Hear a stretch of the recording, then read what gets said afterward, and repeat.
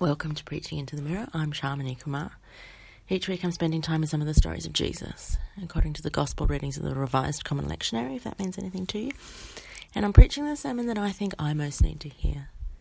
You can't tell, but I look myself in the eye while I'm preaching via a mirror, and you're welcome to eavesdrop. This week's passage is Luke 18:9-14. Two people are praying, Jesus says. One is a religious man who feels himself to be good, who is known to be good. And he, in his prayer, is thankful for his life. He's thankful for his goodness. He's thankful for his difference from the second man. The second man has collaborated with the enemy. He has sold his people out to the Roman Empire. He has made his fortune by taking advantage of his position to rob people, basically. And he's not thankful.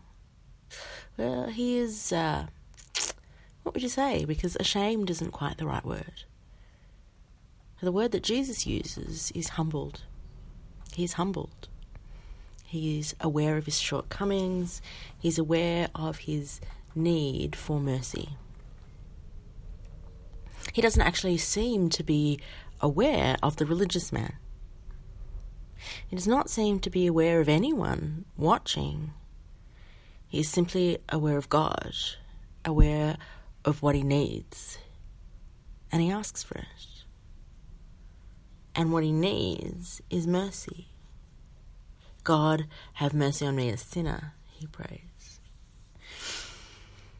And Jesus says not that he was wrong about being a sinner, but that he went home justified before God. There's something about humility. There's something about acknowledging our need for mercy that sets us right. The key is not being good, or in doing good even, or in being religious or being seen to be religious. The key is understanding our need for mercy.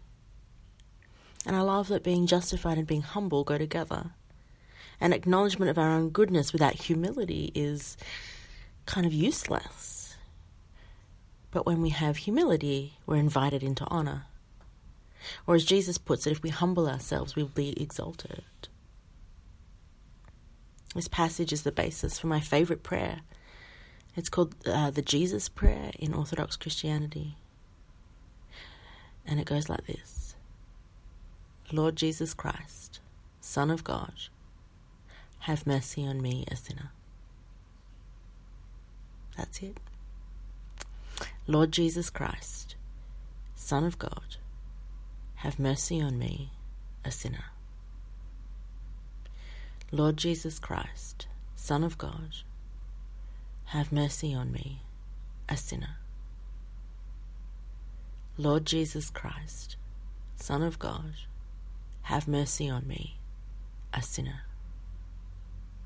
Amen and amen.